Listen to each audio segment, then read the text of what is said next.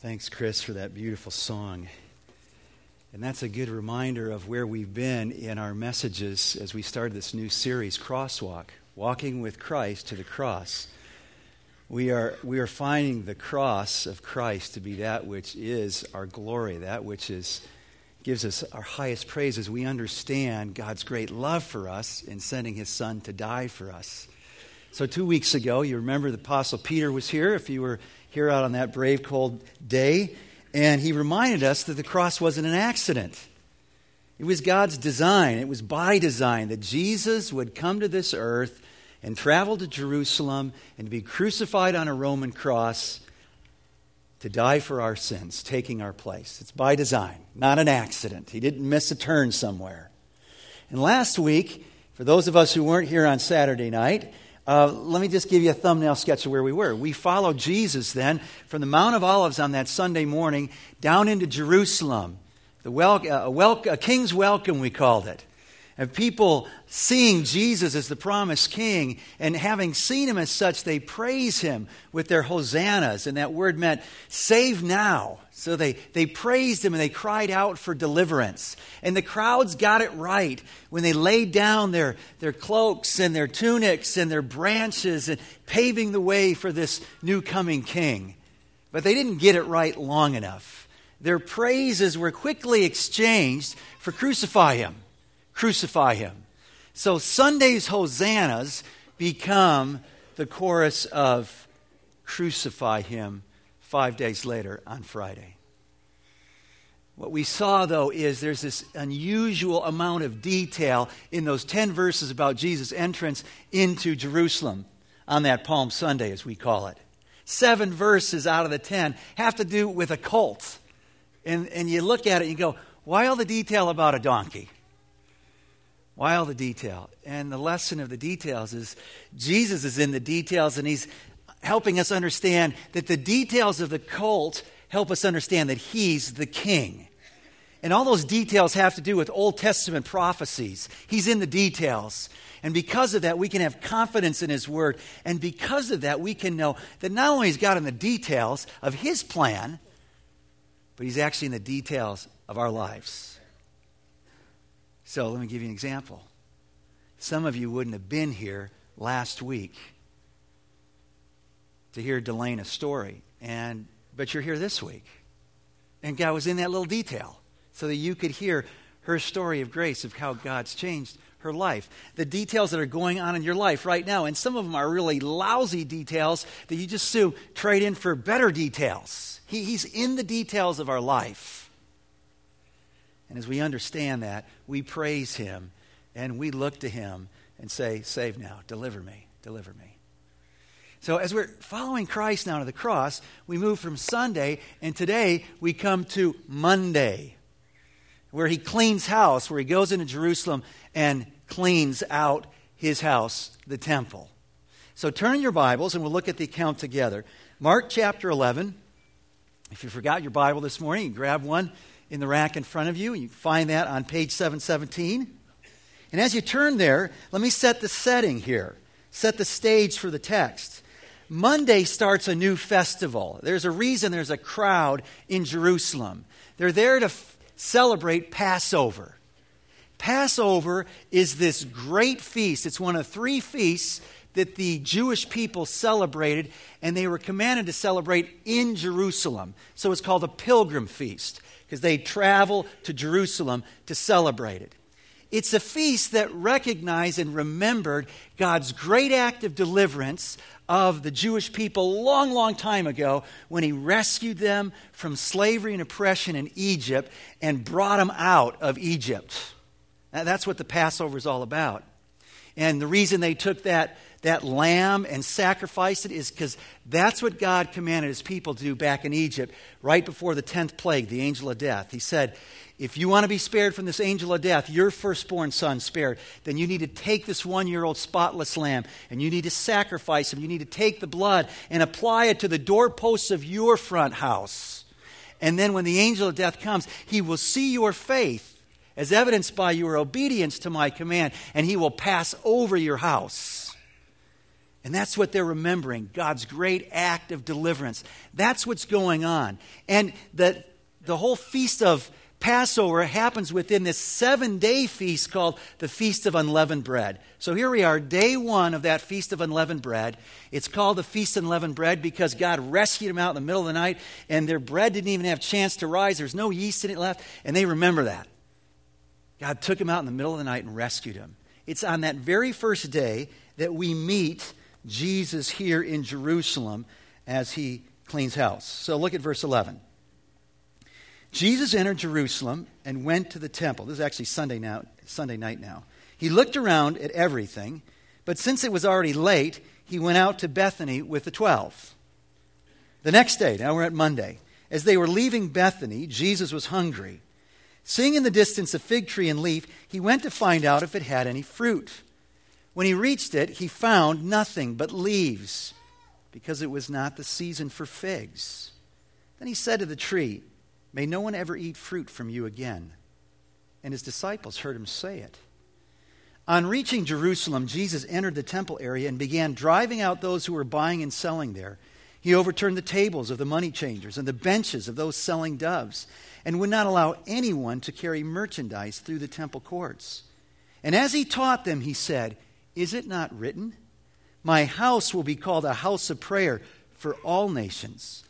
But you have made it a den of robbers." The chief priests and the teachers of the law heard this and began looking for a way to kill him, for they feared him, because the whole crowd was amazed at his teaching. When evening came, they went out of the city. In the morning, as they went along, they saw the fig tree withered from the roots. Now, at first glance, you read this story and you go, what in the world is going on with Jesus? I mean, he's having more than a bad day here. He gets up, he's hungry, he's looking for some figs, and he goes to the tree and he doesn't find any. And Mark tells us he shouldn't have expected to find any because it wasn't fig season yet. But not finding any, he curses the tree, and we go, wow, that sounds like a spoiled child who's not getting his way throwing a temper tantrum. It's really confusing to see this thing. And in fact, as scholars have wrestled with it, a lot of them just dismiss it outright and say, this is incredible. This is not a credible account of Christ, and let's just dismiss it. Let's just kind of cut this one out of our Bible and say, didn't happen. And before you do that, and before you draw conclusions about who this Jesus is and what he's about, let's go back to the context and see if we can get it right as we see how Mark unfolds it. So, verse 11, look at verse 11. Verse 11 is Sunday night, and what do we see? At the end of the day, he walks in the temple, he looks around, and he leaves. We know from what happens on Monday that what he saw, he didn't like. He didn't like the things that he saw when he looked around. So that's verse 11. So in front of the fig tree, there's Jesus in the temple. Then 12 through 14 is all about the fig tree. First, Jesus is hungry. He goes to this fig tree. What does it tell us about the fig tree? It's in full leaf. It looks like the real deal. It looks really promising, like it might have fruit, because you're never going to find fruit unless the fig tree is in full leaf. He goes, he doesn't find figs. Mark tells us he shouldn't have expected to find figs because it wasn't season. He curses the tree, "May no one ever eat fruit from you again." And we go, wow, and that's 12 through 14. Now, on the other side of the fig tree, what do we have? Jesus on Monday morning going back to where? The temple.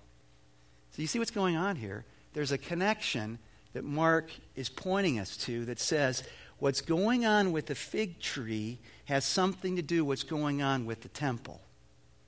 What was going on with the fig tree? There wasn't fruit there. What's going on with the temple? There's not fruit there. Well, we'll talk about what does all mean. The tree looked promising. It was in full leaf. It looked like the real deal. Jesus is hungry, looking for sustenance, can't find it there. He's saying the temple is just like that tree. It's in full leaf. There's all kinds of religious practices going on. Man, were they slaughtering a lot of lambs that Passover.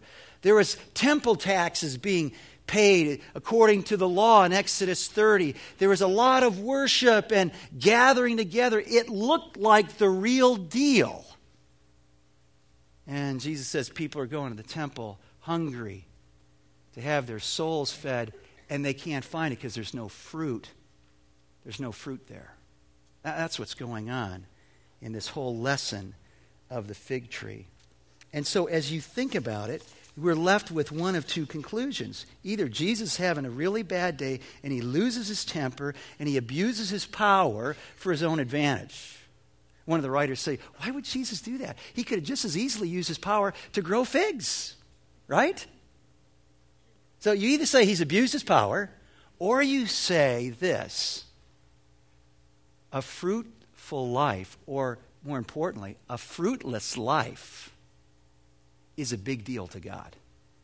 Someone who says, I'm with you, God, I worship you, but there's no fruit. There's just kind of this leafiness about us. That's a big deal to God. And then as he comes in and he instructs us, what we have here is a word of judgment when he curses the tree. It's a word of judgment against fruitlessness, and there's a word of instruction about the purposes of his house. It's a word of mercy. It's a word of warning. So first then, this word of judgment. This word of judgment about fruitlessness.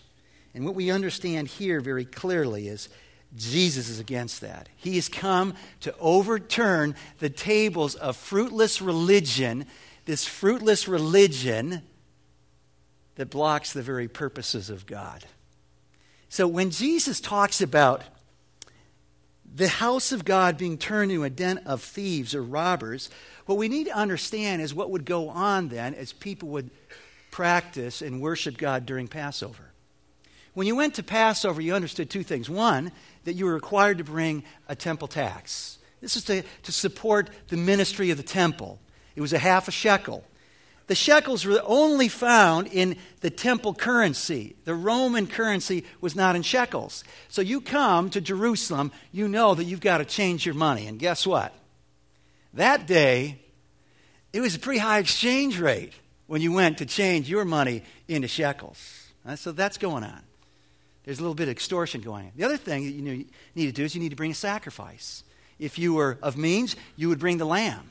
If you brought your own lamb from outside of Jerusalem, guess what? You walk into the temple courts, and the priest is checking out your lamb to see if it makes the code.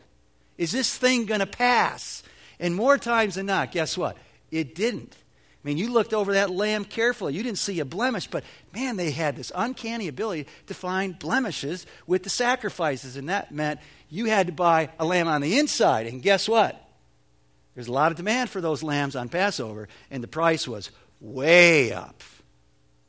So there is some big-time extortion going on where the religious leaders are actually abusing the people who've come to worship. So when we hear den of robbers, we understand that historically. That's going on in Jesus' day. But when Jesus quotes Jeremiah 7, when he brings up this whole theme of a den of robbers, we understand that there's even more going on. So check out Jeremiah 7. Because this is what Jesus has in mind as he's quoting from this very passage. Jeremiah 7, verse 5. If you really change your ways and your actions and deal with each other justly, if you do not oppress the alien, that is the refugee, the fatherless or the widow, and do not shed innocent blood in this place, and if you do not follow other gods to your own harm, then I will let you live in this place, in the land I gave your forefathers forever and ever. But look, you are trusting in deceptive words that are worthless. Will you steal and murder, commit adultery and perjury, burn incense to Baal, and follow other gods you have not known, and then come and stand before me in this house, which bears my name, and say, we are safe? Safe to do all these detestable things. Has this house, which bears my name, become a den of robbers to you? Whoa, all of a sudden we realize there's a whole nother level that was going on. And Jesus is trying to connect the dots for the people in his day, the religious leaders in his day, the worshipers in his day, to say, you're just like those in Jeremiah's day.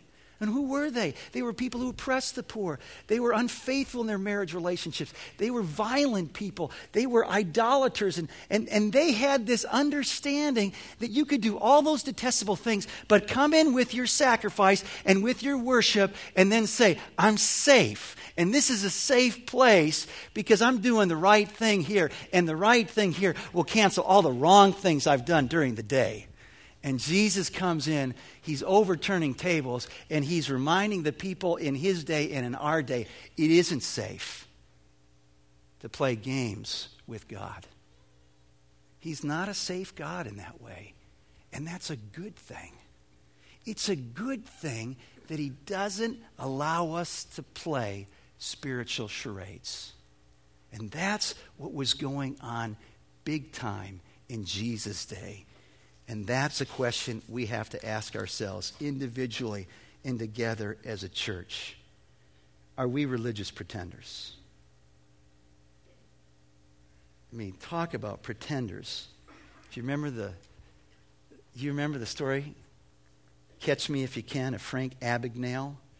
This guy who was the con of cons. He conned his way into a law practice without ever studying law. He conned his way into being the chief of an emergency room in a hospital without ever getting through med school. He conned his way into the cockpit of commercial airliners without ever knowing how to fly an airplane. This guy was the consummate pretender.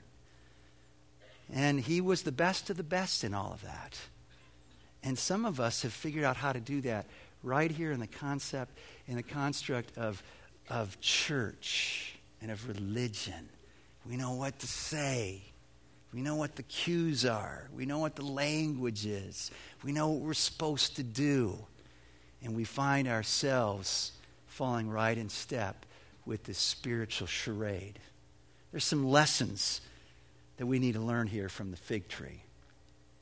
The first lesson is you can't hide behind fig leaves. The first time you find the fig tree mentioned in the Bible is Genesis chapter 3. So Adam and Eve just sinned. They've broken ranks with God. They've completely disobeyed him. And now they once were naked and not ashamed. And now all of a sudden they're ashamed. They know they're naked. They know they're sinners. And what are they doing? They're plastering leaves all over themselves. And God sees right through it. He saw right through the fruitlessness of that tree, the fruitlessness of the people in his day, and he sees it through us. We may be fooling everybody else, but let us be clear, we're not fooling him. Here's a second lesson. This is an important one. Don't confuse foliage for fruit. Don't get confused into thinking they're the same thing. They're not the same thing. So let me illustrate. Is anybody here one of those kind of people? This is my dad. You eat the whole apple, core and all. I mean, that's great for you. I'm sure you're healthier because of that. Thank you for that hand. I see that. I'm sure you think you're healthier because you do that. That's great. You keep eating the cores for the rest of us. We're happy for you. Here's something I've never seen, though. I've never seen somebody eat the whole strawberry. I'm sure somebody here does that because you think it's healthier, too. But I've never seen anybody do that. Once in a while, in a bunch of prepared strawberries, a little piece of the leaf gets in. Maybe you've had a little taste of that too. It's very bitter. There's a reason people don't eat the leaf of a strawberry, because it doesn't taste anything like the fruit, and it ruins the sweet taste of the fruit. It's very important that we distinguish between the leaf, the foliage, and the fruit. There's a big difference between what goes on externally and what is going on internally in the heart. A third lesson. Jesus is hungry for fruit, not leaves, when it comes to our own lives. For a righteousness, a holiness in action. For a true loving God with all of our heart, soul, mind, and strength. For a true love of our neighbor as ourself. And the fruit he's looking for is that which goes from the inside out. So when the Bible talks about this fruit, it calls it the fruit of the Spirit. The Spirit of God, the Spirit of Christ that's now resident in our life. And as that fruit starts to manifest in our life, it's described as love and joy and peace and patience and kindness and goodness and faithfulness and gentleness and self-control.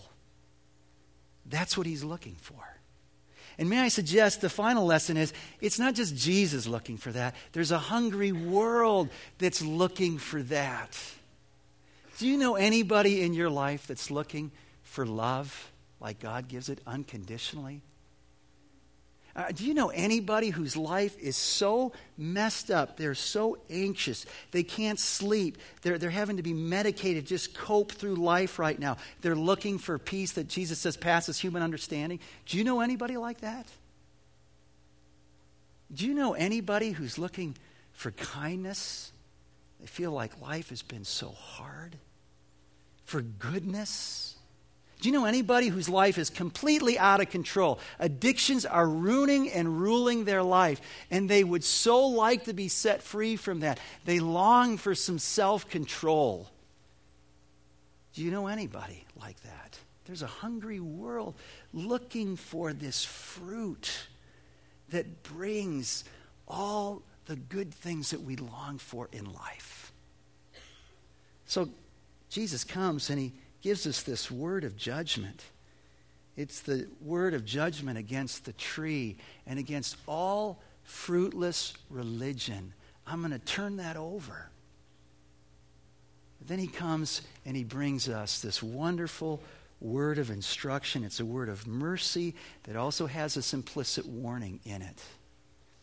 And it has everything to do with where Jesus is standing when he starts talking about his house. Where Jesus is standing is in the court of the Gentiles.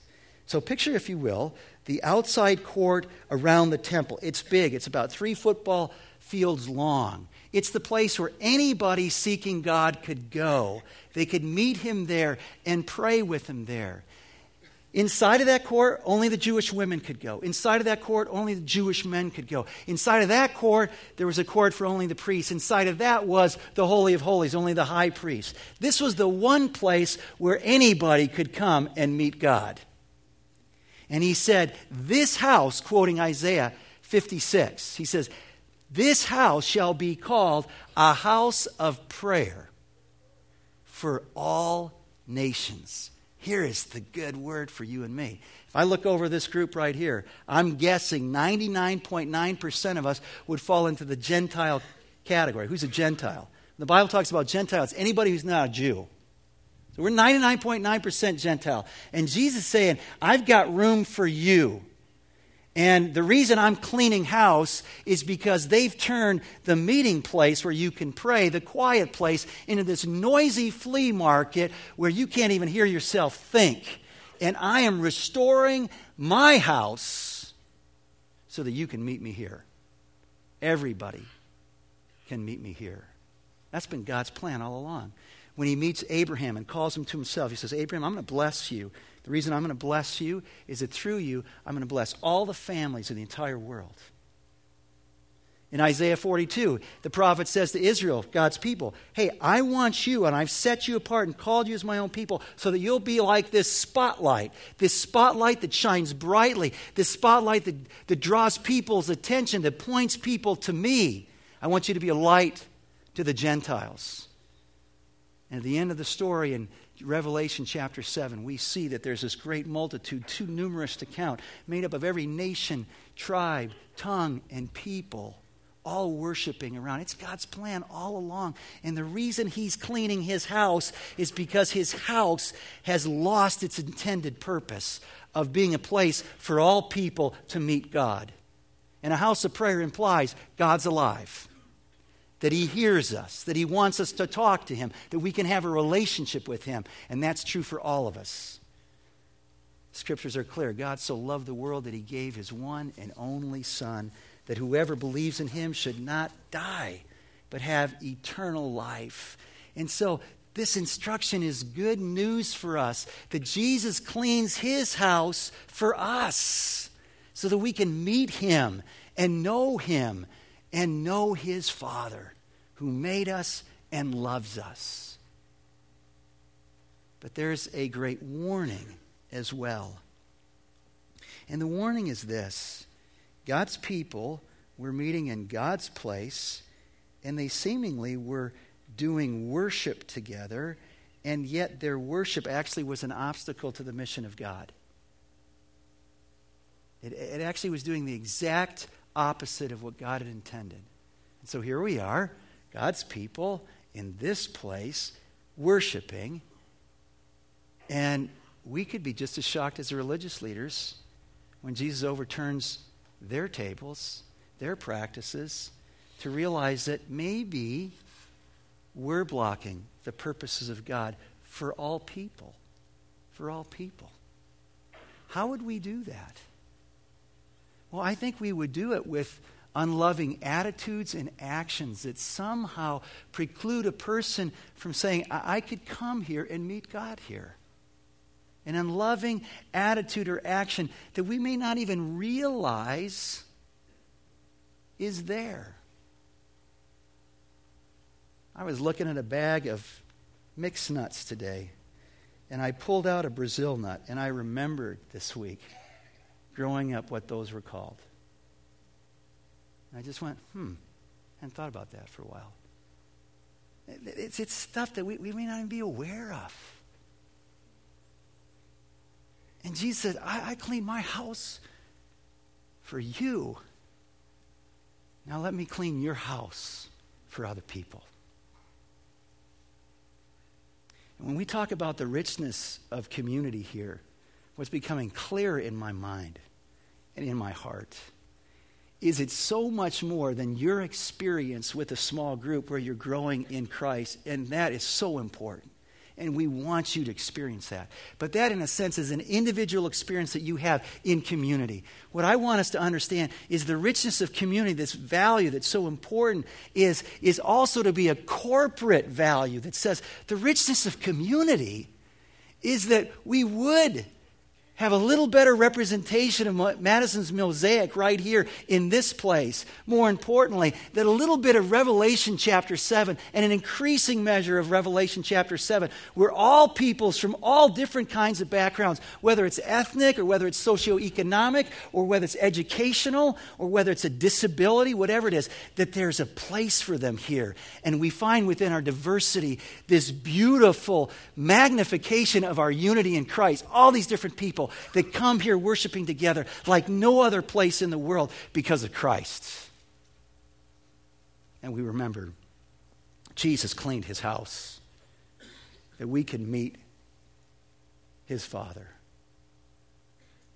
And as we find religious hypocrisy in our life, as we find that somehow God's purpose is now that we're his temple, have fallen short, that we can be encouraged that just as he cleaned his house back in Jerusalem, he can clean this house today.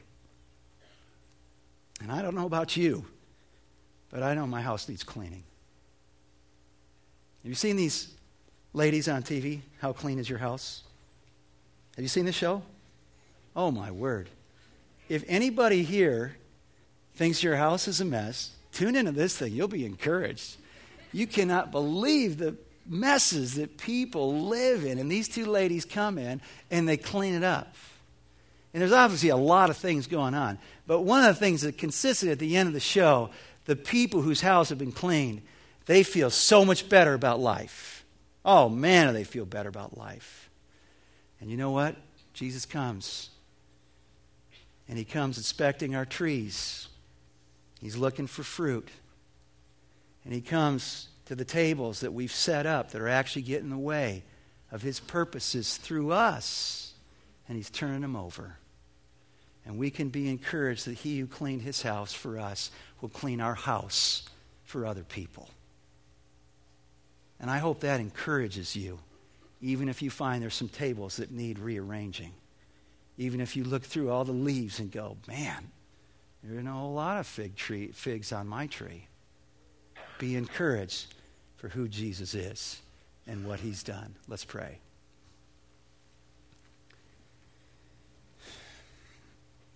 What a great God you are. You knew what was in the temple. You knew what was not on the tree. You knew all about the charades being played in your day and in our day. And in the midst of pretense and people thinking they were safe, you came to show us a better way. And your Son came and lived a perfect life that he might die for all of this. And you might do a great work and clean our house. And through us, Lord, clean others. And so, Lord, do your work. Do your work in our hearts. Do your work in our church. And thank you for your Son, Lord Jesus. In your name we pray. Amen.